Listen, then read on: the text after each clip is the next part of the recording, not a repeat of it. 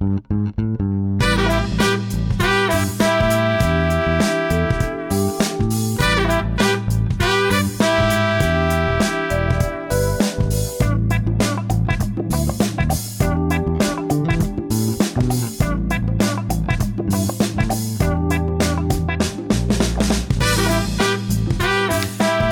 to another episode of Fratello on Air. I'm Mike Stockton, coming to you from London, England. And I'm Balázs Renzi, coming to you from Karlsruhe, Germany. Du bist erkältet. Yeah, I have a bit of a cold. Last week, I took the bike to work every day, and even though I was wearing my layers, probably. Did you have a scarf on? No, but I had my helmet on. But the problem is, if you put the helmet on, you can't put the hat on. So, you know what I mean? Because I'm not doing the hats, like a hat and a helmet over that. I'm not doing that. So, no. And, well, I guess, yeah. I mean, I was sick around Christmas. I guess I never fully got out of it. So I have a bit of a, running nose and coughing, the usual stuff. But hopefully I'll be back. I bought some medication today, even though the guy at the pharmacy gave me the wrong one. But yeah. Did he give you Salbite? That's the answer to everything. No, because I wanted to get this hot drink, with the little Heißgetränke kind of thing. And instead he gave me the pills, but I'm like, wow, pills is fine. I just drink tea. It's all good. I guess I have a radio voice now. It's true. Yeah. Hello, my arm is falling off. Oh, here's some Salbite for you. Exactly. Yeah. So apologies for the coughing from time to time. But no problem. Yeah. No problem. Thank you. So yeah, we are. We've listened to you. We've got quite a few people who enjoy our banter. We've got some who don't. Some people say they only come for the banter. Some people say they don't come because of the banter. So, well, do the positives outweigh the negatives? Who knows? But we're going to try to keep our banter to the first 10 minutes and then transition into the Handgelenkskontrolle and then into the main topic. Sure. So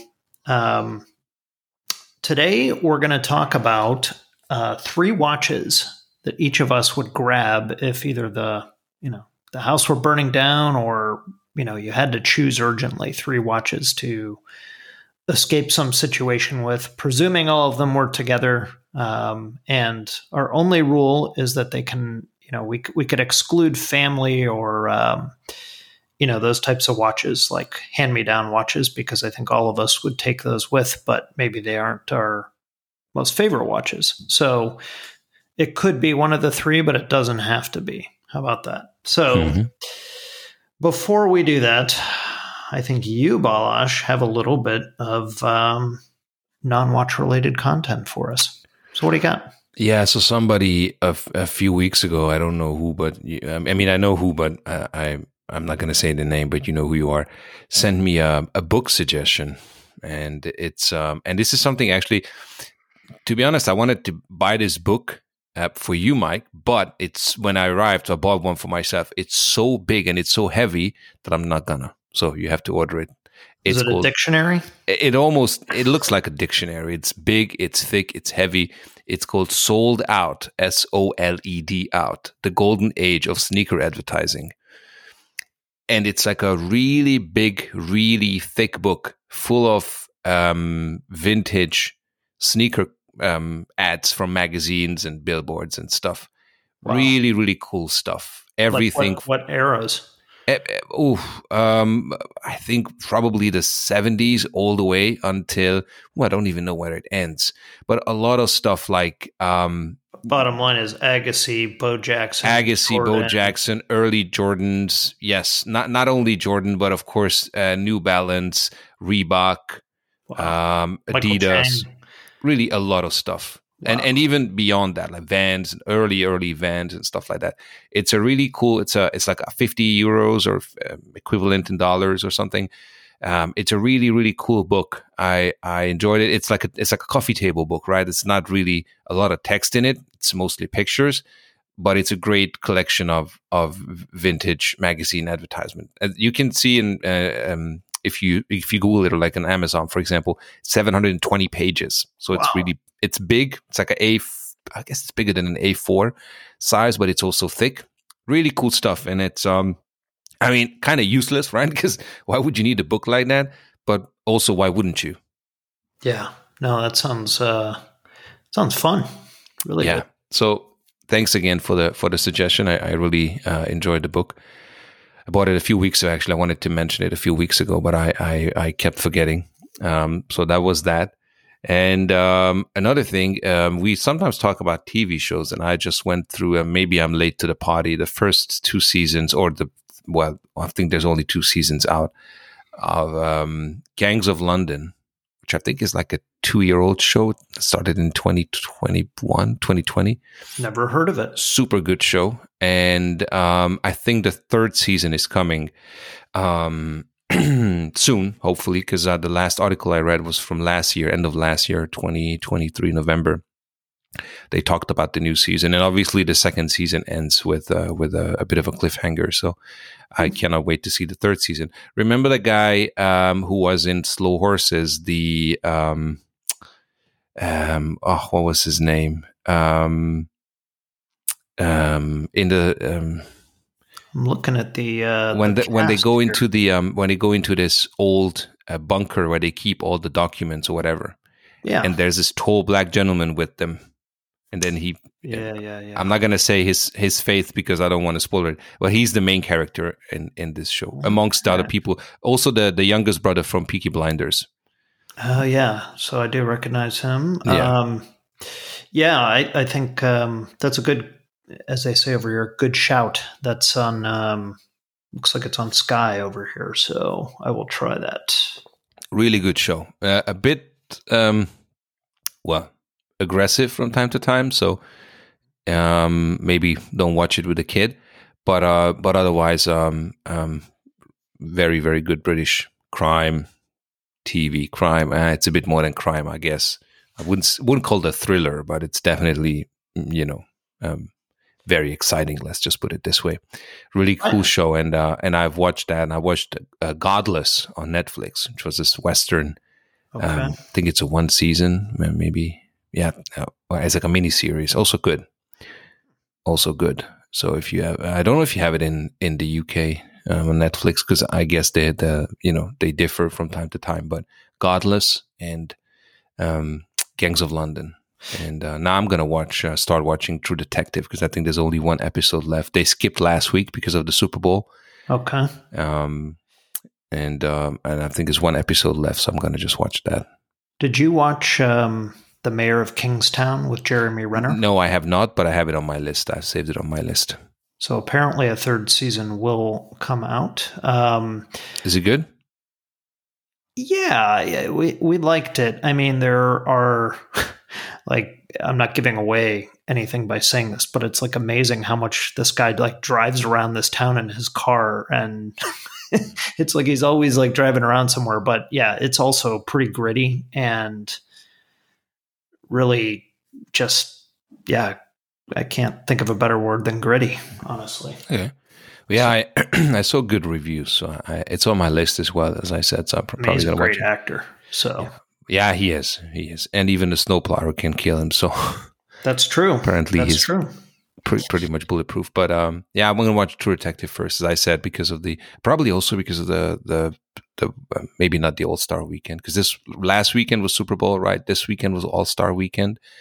Another lame show, sadly, for all our basketball fans out there. That game stinks. I'm sorry, but for years now, 400 points. I mean, I know nobody's going to go play. Nobody's going to go and play Mega D on these games, but they used to, right, in the 4th quarter. Just do something. But the problem is all the stars bench themselves around halftime, and then they will not come back. So it's just there is no competition anymore like it used to be. So a lot of people complain about baseball, how the fact the winner of the All-Star game gets home field advantage for the World Series, and I actually think it's kind of cool. because let's be honest, I mean, the money's so big in these sports that nobody's going to mess around in an exhibition. It's like between the NBA, and frankly, the NBA doesn't matter. They get paid anyway, but they've got performance clauses. And then the NFL, I mean, the all-pro game ought to be canceled. That's just dumb. Who's going to go out there in a full contact sport and risk getting cut for for an exhibition game? Exactly. Now I hear you, and I saw some posts as well on Instagram. Some suggestions from Twitter or X, whatever, and all those places, like how to shake things up. Because last year was Utah, right? This year's Indiana. Like, I mean, I'm sorry to say, but those states are really not the NBA heavy states or sports heavy states. Yeah. But regardless, they said states, yeah. But regardless, they I mean, last year was really bad, and that was the last time they kind of picked the teams. And this year they're back to East and West. But again, it wasn't such a good game, and so there was a lot of suggestions, and one of them actually was this: the home court advantage. Like whichever team wins, the team that gets into the final from that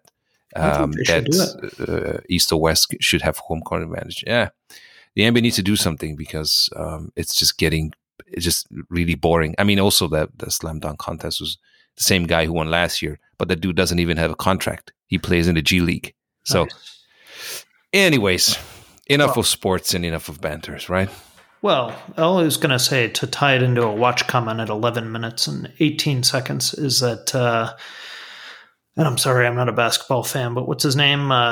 Damian Lillard? Yes, Dollar Dame. Tissot PRX is brutal. It's bad. Yeah, it looks really nice, huh? It's terrible. So, yeah. Yeah, I think, I mean, the idea is great. Dame is the face of Tissot right now since Tony Parker's out and he retired. I guess less is more is what they should have done. The watch, I guess, would be fine. I'm not a huge fan of the cursive D on the counterweight of the sweep seconds hand. I think that's just a little bit too, kind of cheesy. But, gold, or at least gold plated with a black dial, that's okay. But yeah, the counterweight hand, actually, I don't even really care about it too much. It just reminds me of like the Breitling with the B at the end that I never liked. I always thought that was cheesy with the B and the anchor. And this reminds me of that. So, and I'm a huge Tissot fan, and so are you. And I've been to a couple of NBA games because of Tissot, and I wrote articles for Fratello and all that stuff. So don't get me wrong, I'm not trying to bite the hand that feeds me. Isn't it Tissot, by the way? Tissot. Yeah. Okay. Tissot. Sorry. But I always feel. Sorry, no, the S's are silent. It's Tayot. Sorry, go ahead. Tayot. I also feel some type of way when I see these guys signing these contracts, and not only Dame Lillard and Tissot, but also Brad Pitt and Breitling. I mean, Brad Pitt, Damian Lillard, they have all the money in the world, right? Yeah. It's clear that for them, it's just another bag. So, on the one hand, I understand the notion from the brand side, and by the way, Breitling also has Giannis Antetokounmpo on the team. Yep. But on the other hand, do you think that Beckham now? Huh?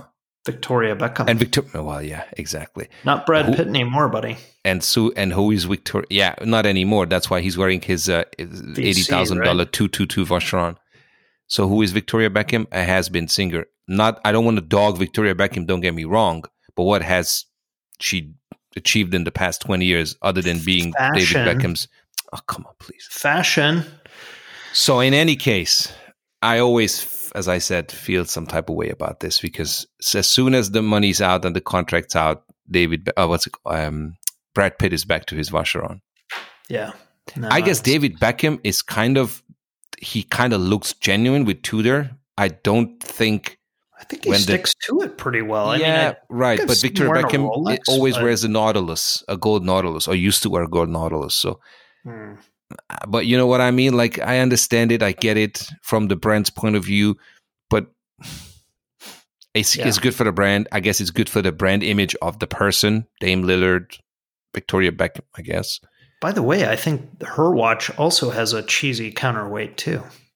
I think it also does. I've seen the colors, but to be honest, I paid no mind to the watch. It was like gold with dark blue. That part I'm fine with. It was so revolutionary. But I think it also has a counterweight to the hand, which is questionable. Hey, before we get into our main topic, or the hand galanks, we didn't even talk about that like 82,000 euro Piaget Polo 7-day-9. Yeah, and for a reason. Next. Man, I was like duking it out with RJ. He's in love with that watch, and like it's fine. Yeah, it's fine. Yeah, that's the right word. It's fine. And then I find it really funny. So there's like some notable influencers out there who, have been telling everybody to calm down and not get so excited about the fact that it's using like an Edochron escapement and has no anglage on the plates. That it's, that's like, groupthink to complain about such things, and you wouldn't have the money anyway. Well, guess what? I'm sorry, for 82 grand, Piaget, do better. How about that? Yeah. Sorry. I mean, on the one hand, I understand what they're saying, but on the other hand, right, when the price tag is so high, just make the best you can. Make the best you can. A lot of money. And I have to say, I have no problem with the watch. I just don't like the style, don't like the design. It's just not my design, but that's it. It doesn't, make it less attractive or worse or better. It's not my style. I have a lot of vintage Piagets that I do like.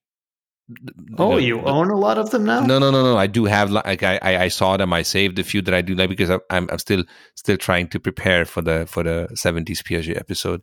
So I do have a lot that I saved that I quite like, but this one I just don't like. I think the watch looked silly back then. It looks silly now, and it has nothing to do with the price tag. But yeah, for 82,000, do better. Yeah, do better. I would get the VC all day long. Absolutely. Yeah, 222. Yeah, absolutely. The Piaget. So here again, growing up in South Florida, there's cool stuff from back in that period, like late 70s and early 80s. And then there's like cheesy stuff that has become kind of so ironic that it's cool. That's that watch. Yeah. And the cool part to me is fleeting. Like, would I maybe enjoy one because I'm sure it's kind of neatly put together and it was, okay, somebody designed it? Yeah, maybe, but it was like such a cliche dirtball watch back in the day. I'm sorry. But any 80,000 euro watch should be well put together and, should be something that people can enjoy, right? But I'm talking about the originals. I mean, I can't imagine how many of those, got splattered all over the street during some sort of a cocaine-related shootout, So, but anyhow. Yeah, I hear you. In the front seat of a medium brown 380 SL with tan interior. So I want to say an SL or an SEL. Yeah, could be. Or a Lorenzer Benz with the big heavy wheels, heavy rims. Jag XJS. I mean, all those like gas hog convertibles from that period, Oh yeah, so. Alpine BMWs. Well, which Piaget? No, I want to say, which Piaget are you wearing then? I'm not. I am today wearing my Movado Curvaplan. Yeah. So this watch dates to the 1930s, I believe. And it's got an incredibly long case. I would bet you it's banging up against 39 or 40, if not more.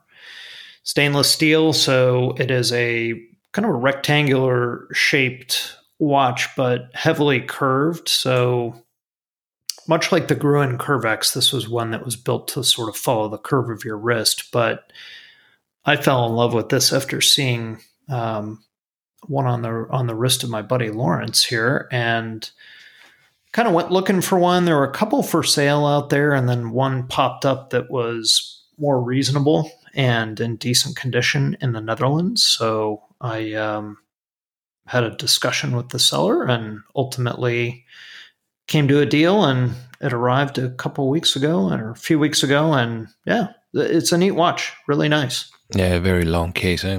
Interesting numerals. I like the font of the numbers. I kind of Art Deco-ish. Well, of course it's Art Deco because it's from that era. I like the 8. Looks like a God, what's the hourglass? Hourglass. Thank you. Yes. Yeah. Looks like a bit of an hourglass right now, and I'm like, what could he be thinking of? Yeah, like an hourglass. Yeah, it's very cool. It's very what is it, like a round movement inside or a rectangle movement? No, it's rectangular. It actually is curved to fit the case. So, oh, cool. Yeah, this and like I say, the Gruen had pretty neat pieces or movements. Whereas, like you said, a lot of them have these little miniature round movements inside that are. They're fine, but obviously you like the extra work that they went to here. So. Yeah, and it has blued steel hands. Mm-hmm. Yeah, it's a beautiful watch, actually, quite nice. I like it, and I like it on the on the strap too. Yeah, thanks. And Lawrence gave me a Beads of Rice from Private Eyes in Japan, and I need to remove a link or two, but that also looks really good with it as well. And probably Lawrence needs to add those links. Yeah, he was needs to buy 2, right? Yeah, make them one long. Yeah. So, for those of you who gonna say that we sound elitist, the inside joke is that Lawrence is a big guy. Yeah. Before anybody calls us elitists again, he's just a big dude. Yep. But yeah, these squarey or rectangular watches from that period are kind of a little bit of a fascination for me right now. Something new to discover, let's say. Yeah, very cool. I like the CIMA better, I have to say, for whatever reason. I like that kind of well, I haven't seen them in real life, right? In the metal. But have you CIMA? Sorry, what was that? CIMA who got the keys to my Beamer. But I like the CIMA better. Just in pictures, but I have to check them out. Probably April. I'm not going to be there before then, but yeah, the Movado would fit you better because it's definitely bigger. But the CIMA is a pretty sweet piece as well. But yeah, they're like the same but different. So yeah. We'll see. We'll see when I come over. What about you? So I was wearing I was at Sin on Friday, so I wore the only Sin that I have, and that's the Sin Excelsior Park. And so I took that out of the box, and that's the one I was wearing over the weekend as well when I was out medicine shopping. It was pretty cool. I mean, I don't want to.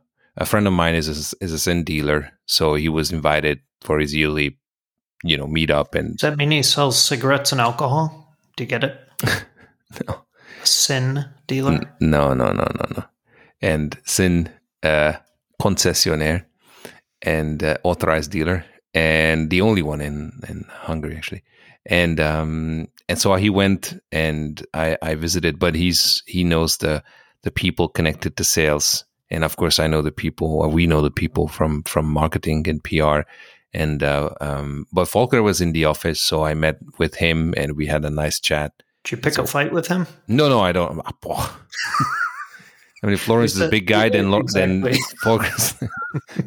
No. He's always like posting those what are those, like laying down 45-degree squats? Like, yeah, he's a big dude. And he's a muscular dude. So, no, absolutely not. But he's like just the nicest, sweetest guy. And we always had a good conversation about vintage and stuff. And we reminisce a lot about Basel times when you and I we were kind of the tag team to go to most of the brands together, and including Sin. And and I saw some of the pieces again for the first time since Basel back then. I'm talking 15, 16, 17, right? So it was a great, and I've never been to the headquarters. You have, I guess, nice. A few times. Yeah. So so it was my first time, and I really enjoyed it. I like the store that they have all the watches. Like in again Basel World, they had every watch in the booth, and same in the store. Like pretty much everything you can order. And well, when it comes to Sin, you can really order a lot of stuff, a lot of models, a lot of bracelets, straps, and everything. So it was a great meeting, and great morning. Actually, we're there until after like noonish, and so I took my Excelsior Proxim, which they quite liked. Nice. And so that's the watch that I was wearing, and that's the watch that's still with me. Very, very cool. Mm-hmm. Yeah. So the 103, by the way, this retro hand wind piece has obviously gotten all the press. What were your impressions for the listeners out there? Yeah, so I think it's a really cool piece. I like the fact that it's a bit different than the others. It's a bit more colorful than the I guess that you usually see from Sin. Also, it's a hand wound. It's a Sellita hand wound movement, which I think is pretty nice. I mean, I sent you some messages, and I told you that I like it quite a lot.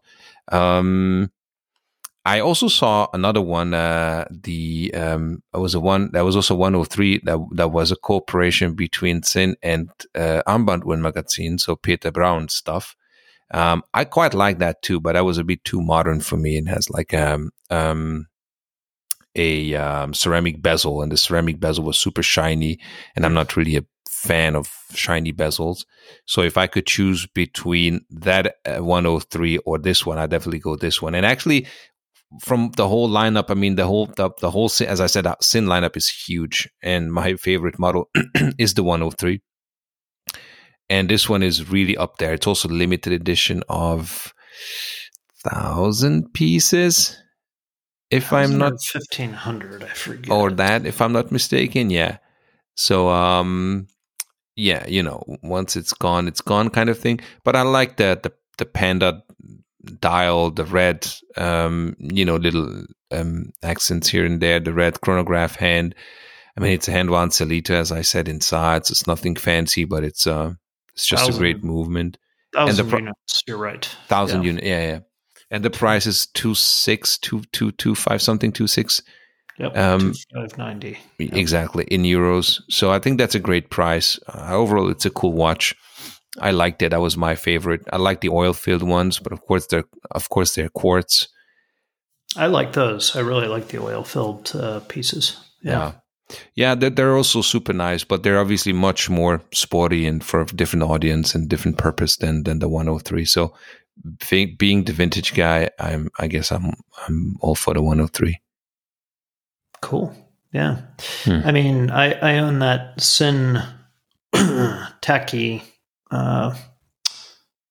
chrono that they did with Manufactum, and it's also a 103 with a it's got a automatic 7750 base movement, but it has a acrylic crystal. And a lot of people were kind of complaining about the 14.8 millimeter thickness, but it's a very highly domed crystal. And yeah, I mean, it's not the slimmest watch, but they wear really nicely. It's basically pretty similar case to the Altavia from, early 70s, late 60s. So.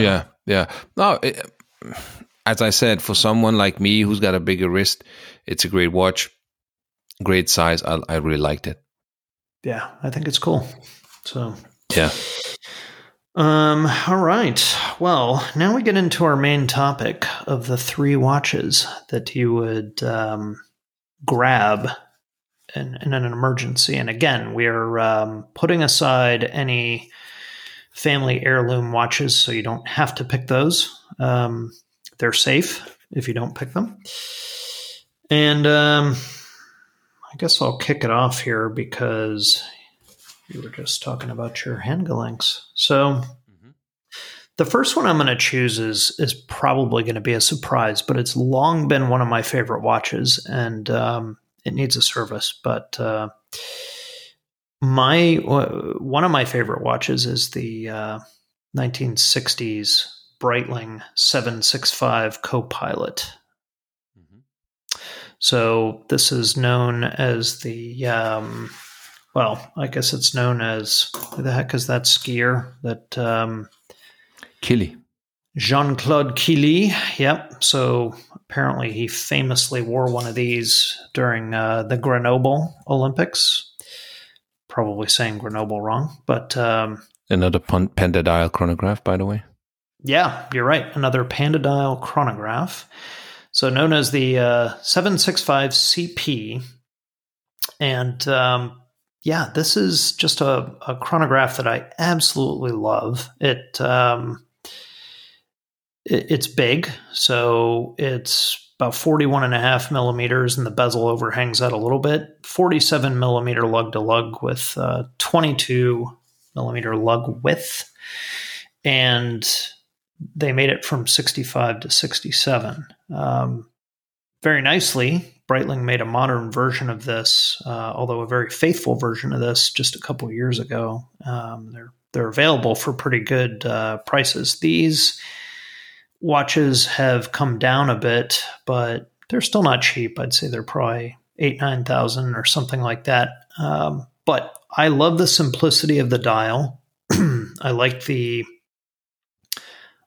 size, even though I tend towards smaller watches. And I just think it's, when I got it, I was collecting a lot of chronographs with rotating bezels. And for whatever reason, this is the one that just hit me the most. It's just one of my favorite watches. No, I understand why. It's a nice watch. It's a great size. Obviously looks very late 60s, early 70s, like the Oyers and all that other stuff. Maybe not Omegas, because obviously they didn't have a Panda back then, and we did with the Speedy Tuesday one, which is also very similar to this one, if you will. But I guess that's like the quintessential 60s, late 60s, early 70s chronograph look, right? Black dial, white sub dials, 369, rotating black bezel. So it's a great choice, and it's also a great brand, right? Yeah, I think so. And I still think, Breitling had its a little bit of time in the sun when Kern came back. And of course, Fred has been vocal about the history and things like that. But, Breitling, I still think, and some of it's just due to the size or maybe their lack of waterproofing or whatnot, but it's hard to find decent vintage Breitlings compared to some other brands. So you don't see them that often, which is why when I found it on eBay years ago, it was just it was 2015 when I bought it. It was just such a lucky thing, and I pulled the trigger right away and just love that watch ever since. So yeah, that would be one that I would definitely grab if the roof was coming down. Very cool. Well, my first would be is also chronograph. It would be the 215 Angelus with the LE obviously on the case back. It's a much different, well, not really both pilots chronographs. Yeah, but both, it's a bit smaller than yours, I guess, at 37, steel case, pump pusher. So in this sense, similar, but it's a 2 sub-register chronograph, all black dial, with a 215 in-house Angelus caliber inside. It's just, it was the first Angelus that I've ever bought. It was the one that started me on this journey of collecting and writing about Angelus, researching obviously. And I love and hate the watch. Hate it because I ended up buying so many other stuff in the meantime, clocks and travel clocks and wall clocks and things like that. But at one point it was really, I look back to this phase, it's 2015 until let's say 2018, 19, where I was really heavy collecting that stuff, researching, writing it up, and still a lot of that stuff that I have researched. I haven't been able. I was lazy or I had other things to do, but I haven't written the articles. Of course, we've done not me, but I've had writing the collector's guide, and I've written the military watch guide that's written by me, right? Both, you can find both articles on Fratello, or it's a PDF that you can download. So there's a lot of memories and a lot of friendships, actually, I've kind of forged around the brand and around these watches. Funnily enough, as a side note, I did end of last year, I did this episode with Bosco from Canada, and Bosco is the guy who has the Zenith Excelsior Park Yugoslavian Air Force watch. He wrote the collector's guide, which he also published, right? And he also has 2 Angelus Chronodata Lux watches, and I think that's how the connection came. Like, he messaged me about those watches, and then we started talking about other stuff, and the Excelsior Park Zenith came up, etc., etc. And I think we mentioned this in the podcast and also in the article.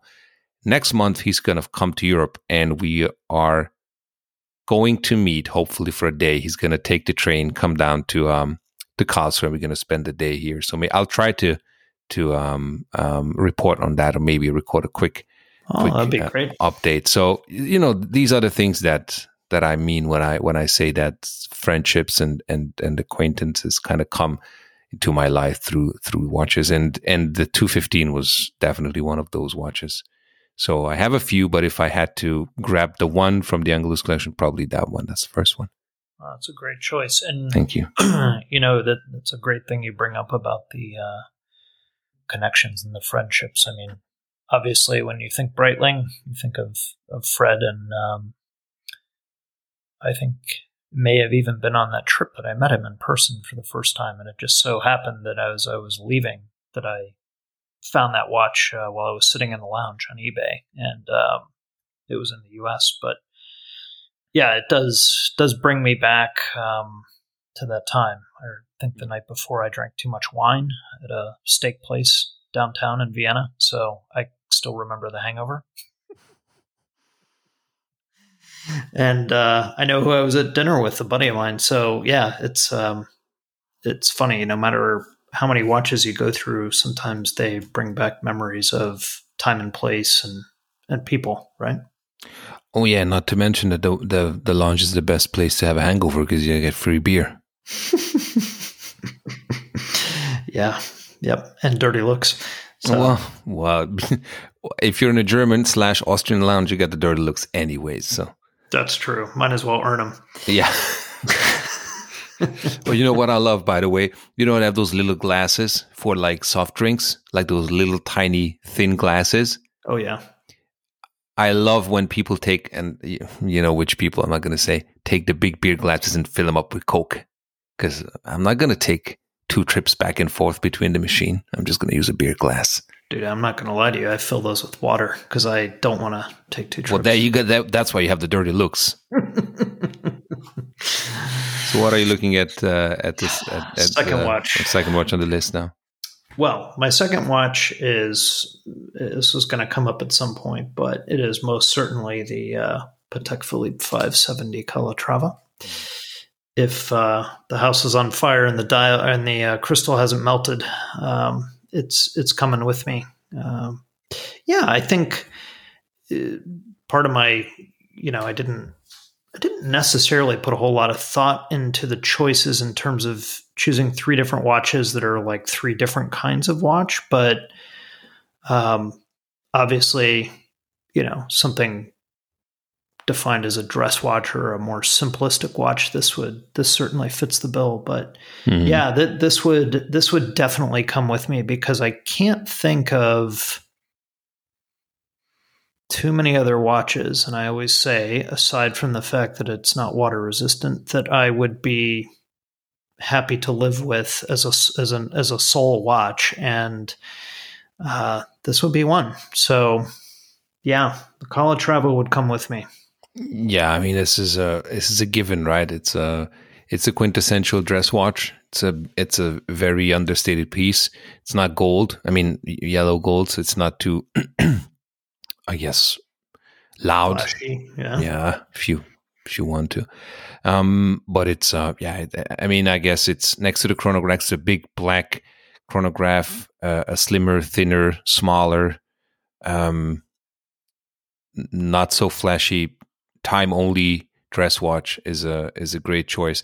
I haven't picked them like that, but I see why, and it's not the only reason. I guess you picked it, so I think it's great that you have these two in the list. I'm looking forward to hearing what the third one is, but I love that Patek, so it's a great choice.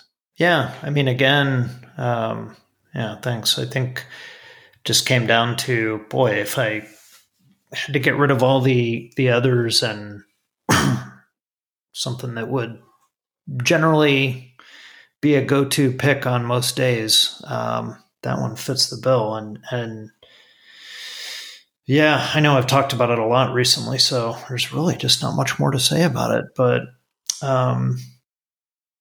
yeah, so what about yourself with your second pick? So, well, obviously I had to go Speedmaster, and again, I have quite a few to choose from. Thanks God. But I chose the Transitional, which was not my first vintage, but the one vintage Speedmaster that I have the longest. And I've written an article about this as well for Fratello, the emotional connection I have to this watch. It's not my nicest vintage Speedmaster. I think the 321 is nicer. It's a 105012 and this is a 105022, but this was made in 68, sold in 69 February in the US. So it's a real moon watch or moon landing year watch, and a real transitional, because it really does look like a 321, but already with 861, you know the story. And so for a long time, this was a watch that I took with me to a lot of trips, but not only to trips, but also when something memorable happened in my life. This watch was with me. I think it was with me in every Basel. It was with me around the world. It was with me at, family stuff. I want to get into the details. I guess you guys know what I'm talking about. So I really put an effort into taking this watch. I don't do that anymore. Why? Because I have moved on, and because I just, I guess shifted my focus. But if I really had to grab one, I need to grab a Speedmaster, and if I have to grab a Speedmaster, it has to be this one, because this, as I said, I've had the longest. I have a lot of memories to it from really all the way around the world, and people that are not in my life anymore. Sadly, I was around them when I was wearing this watch, and I have fond memories of that. So, as somebody from Fratello, of course, you have to have an Omega and hopefully a Speedmaster, or at least that's what I think. But again, I did not pick them as diver, chronograph, time only, etc., etc. It's just happened this way. I know it's very similar to the 215. 215 could be a dress watch or a dressier option. This could be an everyday option. So it's the 145, sorry, or 22 transitional. So if I had to put money on it, this was one of the two watches that I would have guessed for you, and we'll see if I'm right on the next one. You're right. I am. I can tell you're right. But this watch is probably the one that I associate with you most. I mean, I know it's your most favorite watch to do strap reviews with because it looks good on just about anything. I think anything but maybe polished alligator or crocodile. Yeah, but polished alligator looks good on nothing, sadly. Yeah, and even then, probably some people would pair it with that. But and if they like it, I'm fine. It's not my thing anymore. Never was. But what I remember about this watch was visiting you in Karlsruhe, and we went to some sort of like sprawling restaurant downtown, and upstairs. Yeah, we were sitting upstairs. Yeah, it burnt down. Oh my gosh! Wow, that's ironic, isn't it? We're talking about watches in a fire. Burnt down last year. True story. Wow. I think they're renovating it. I think they're going to reopen it. But holy cow! Well, and there was a lot of wood there. Remember that? There was a lot of wood. And what I recall is you were wearing this watch on a Mexican Holzer bracelet, if I'm not mistaken.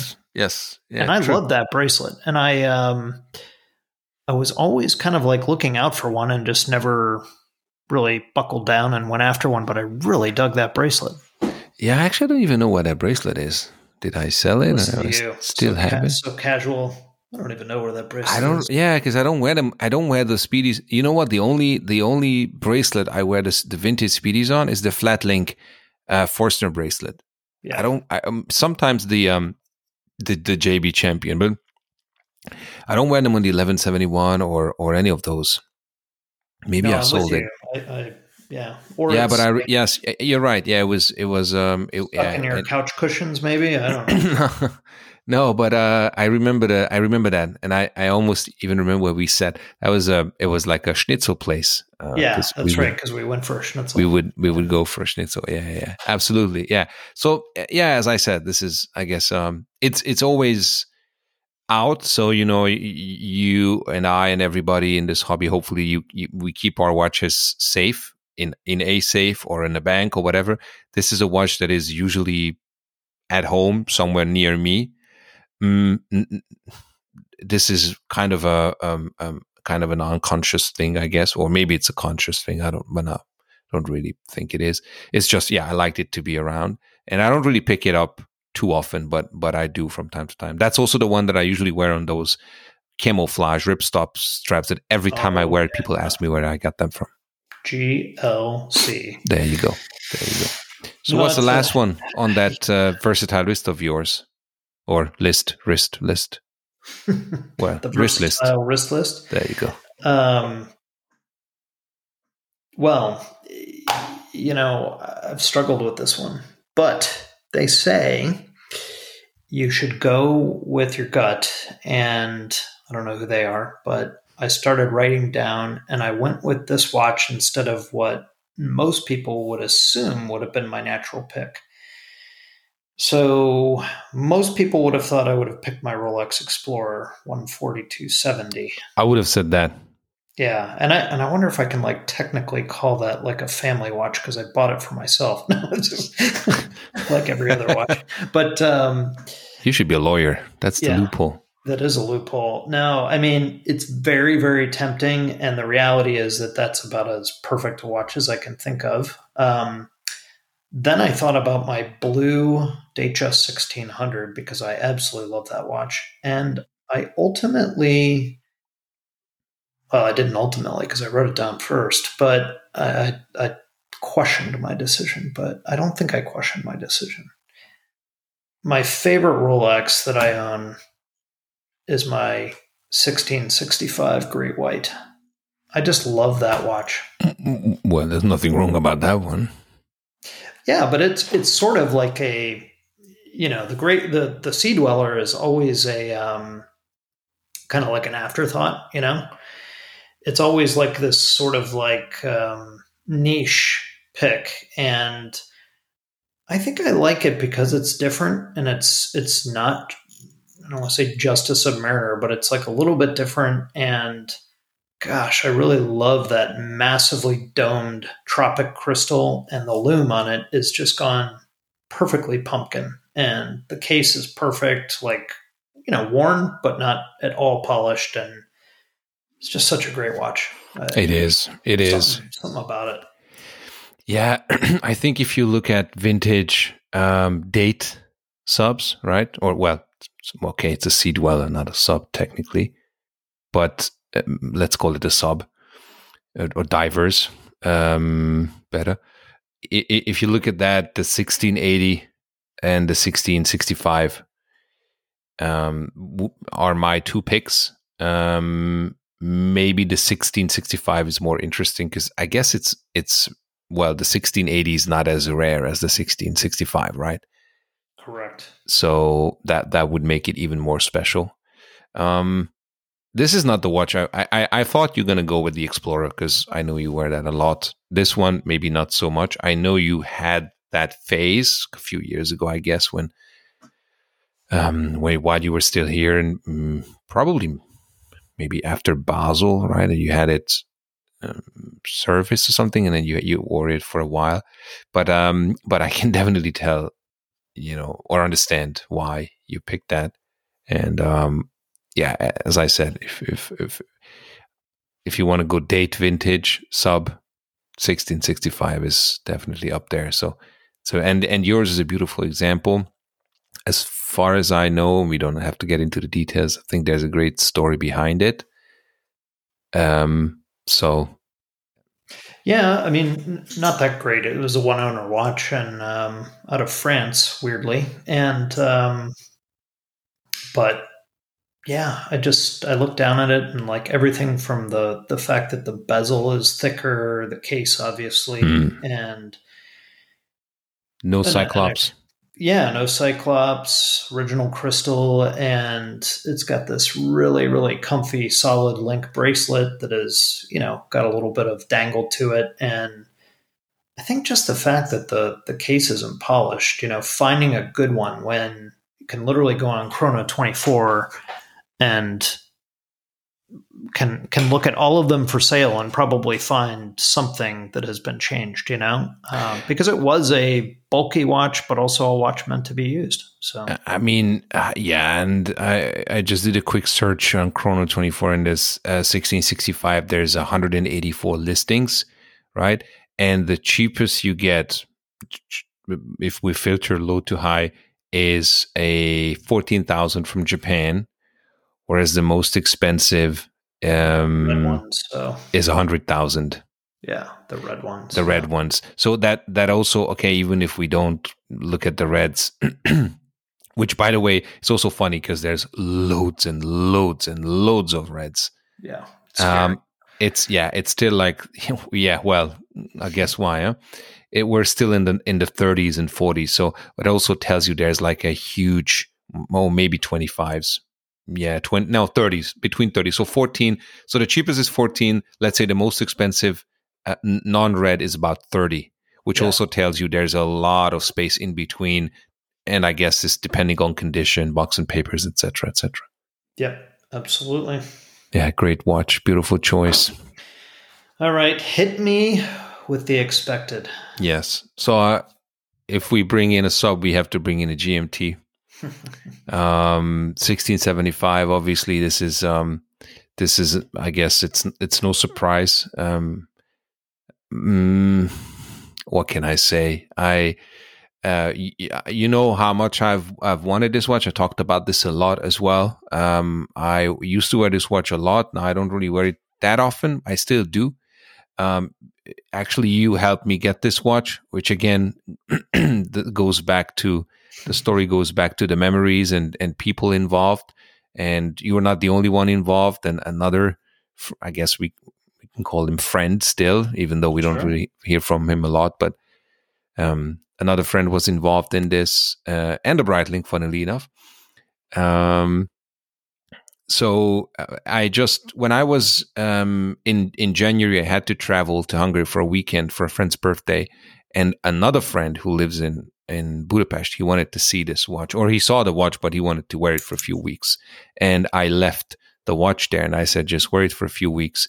And this third friend who came to the Sin meetup on Friday, he brought it back. So I got it back. It was with this guy for about a month, and I didn't miss it. I didn't miss it, because luckily I have a lot of other stuff to wear. But I came back, and this is the one watch, and that's what I told him, is like every time I don't wear it, or it's at service or whatever, whenever I get it back or whenever I take it out of the box, it gives me the same feeling. And not many watches do that. And that's why I think, and it has nothing to do with the fact that it's a Rolex or a GMT or a Pepsi or whatever. It's just the fact that it's really something that I've wanted, because I think after a while we just got into buying watches, searching, hunting. Okay, now I got it. Poof. It's like a trophy on the wall kind of thing, and move on to the next one, which is not good. But with this one, it was a bit different. And so every time I pick it up and every time I wear it, I have the same feeling. And that goes back to Bensheim in 2016 when you gave me the watch in the parking lot. You remember that? I do remember. Yeah. I do. Yeah. Yeah, that's insane. I mean, so pop quiz. Yeah. And by the way, if I think about you now, this is the watch I think about you with. So, yeah. So pop quiz. Of your three, which is the one? Probably the Speedy. Oh, see, I would have, good for you on going, sticking with tradition, because I would have just gone over the line on the 1675. Yeah, it's a tough one, but you know what they say, don't think about it, just say the first thing that comes to your mind. So Speedy, I have the longest. Then it's the 215, and the year after that, I bought the GMT. I think 15, 16 to 2015 and 2016. Speedy, I bought 2012 or something. So that's why I have the longest. It would be a tough one between those two. And of course, financially, the GMT is a better choice, right? But that's not what I'm looking at. And when I did the list, when you told me to write down, the list goes like this: GMT, Speedy, 215. So the GMT was the first watch that popped to my head. Yeah. But I guess I would still... Yeah, I guess I'm sentimental, right? Like that, right? That's okay. What would be yours? I'd take the Calatrava. Yeah? I think... Which is your latest purchase of the three. It is. Yeah. And I think the reason being that it felt like an accomplishment. It felt like an accomplishment in a few ways. I mean, it marked the beginning of something and the end of something in a lot of ways. It was basically coinciding with leaving Germany, and I sold a car that I bought because I wasn't going to take it here, and that partially funded it. So, and buying that car was a bit of an accomplishment, so it sort of paid it forward, but literally. But yeah, I never... I'll be honest with you, and it has nothing to say against Rolex. And by the way, nothing to say for Patek, because I truly believe if you can afford a Rolex, you can afford a Patek, right? Like, there are plenty of vintage ones out there for $6,000, $7,000, $8,000. But I don't know if I ever thought I would own one. So yeah, it's a milestone piece for sure. Yeah. And it's great, it's great to have those. I mean, I'm still looking for mine for a number of reasons. That this year is is a milestone year for me. Hopefully better than the last year was. Turning 50? Turning 50? Yeah, well, you will soon, my friend, but not me. Sooner than I am gonna be, but yeah. And for other reasons, I guess. So I hope I can get out to London, as I said, maybe in April, and then we can discuss this in person, maybe even in an episode. I'd be happy to go and record another one with you this time, maybe at a pub, not at a hotel, or even with some of the guys like Lawrence we've mentioned, or any of those guys, Dan, whoever. Dan, get them all on. That'd be fun. James. Shout out to all those guys, you know who you are. I think it's I don't want to be too sentimental, as I said, but it is about that, because sometimes people think, oh, you're a hoarder, you're just buying watches and not selling them, and you're collecting, you're hoarding, you can say, I guess. But I don't consider myself a hoarder, but I guess some people think I am.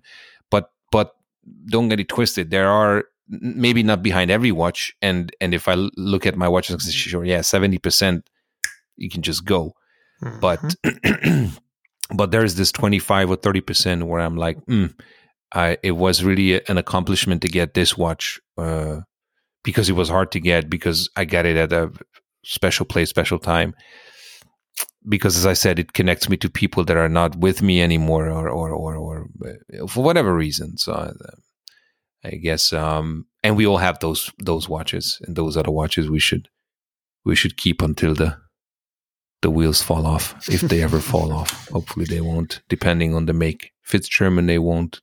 The whole axis will break, but especially if it's a Volkswagen, or so I heard. Yeah, no, I agree with you. There are, like we said, we didn't include family watches. I mean, those are kind of a given. And That's a nice, different story, yeah. Yeah, a handful of those. But there are some of these pieces and some of these watches I have, I didn't even know the person I was communicating with, and maybe it could have been all BS, but some of the communication I had or the story behind it, again, whether it was true or not, but seemed true, I'll remember those things. And honestly, these are the types of, okay, I know you recount some of these things when you write a story, and I do as well. So at least they're captured somewhere. But I feel like, yeah, sometimes it's nice to have the history of these things, at least as far as you know, or have some personality attached to them, right?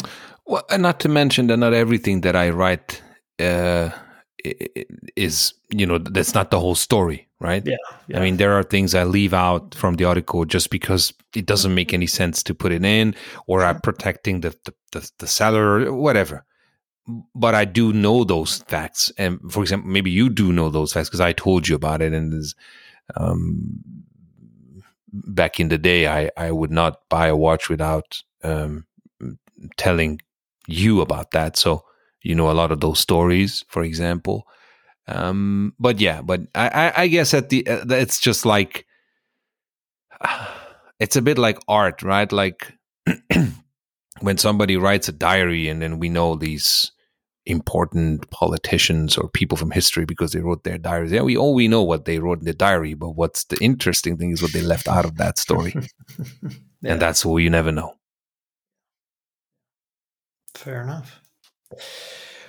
Well, sir, I'm trying to think. I don't think I've got anything else here. I was going to ask you, I don't know if you picked up on a recent article I wrote, but it was announcing this Casio-tron that was just released I guess it's going to go on sale in the next week, but they're going to make 4,000 of these, and it is I think it's the first digital Casio with a calendar. So it's the 50th anniversary of the original Casio-tron. Yeah. And it was interesting. This watch got a little bit of flack for being 499 euros, but I gotta say, I'm kind of in love with it. I'm kind of not. Really? I like it because it's simple. It looks a bit like the Tissot PRX. Yeah, it does. Obviously, it's got more functionality. Sure. Some people say, well, I'd go Tissot because the finishing is probably going to be better. But this Casio is, let me just go down to the thing. It's 39.1 by 42.7. So would fit me very well, right? Yeah, great size. Yeah, absolutely. And I dig sort of like the navy blue dial that, has the solar cells under it. So I don't know. I'm thinking about one of these. Well, let's just say that if the house is on fire, this is not the watch that I'm grabbing. I hear you. And quite openly, if I do buy one, I don't know how much wrist time it'll get, but I dig it. I think it's cool. It's not a bad looking watch at all. Casio, I think for me, it's mostly G-Shock and the square G-Shock. Mm-hmm. And I guess, as I said, it's kind of PRX-ish, but I understand the notion behind it, and I understand the idea. It's just I have too many watches that I don't wear. I don't need another one that I'm not going to wear. Yeah, I probably won't end up doing it, but I'm tempted, and I think that I made the point in here.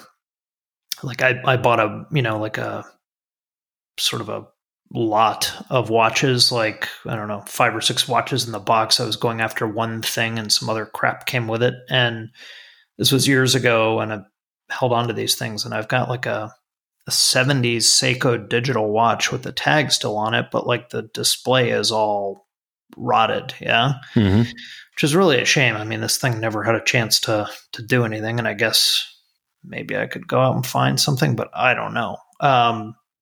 This watch looks damn near exactly the same as the original. There are a couple little changes, but it's pretty close. And I think in this day and age of reissues getting a little bit tiring, digital is where I 100% support it, because I think that the love for old electronic components is probably not to the same level as old mechanical movements, Mm-hmm.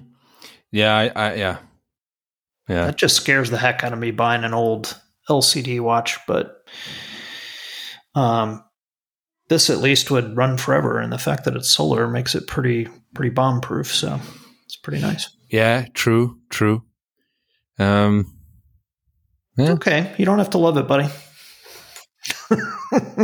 Well, I don't hate it. Let's just put it this way. Yeah, but you're more of a G-Shock guy. I get it. Yeah, absolutely. Ain't nothing but a G thing, baby. Okay, bye.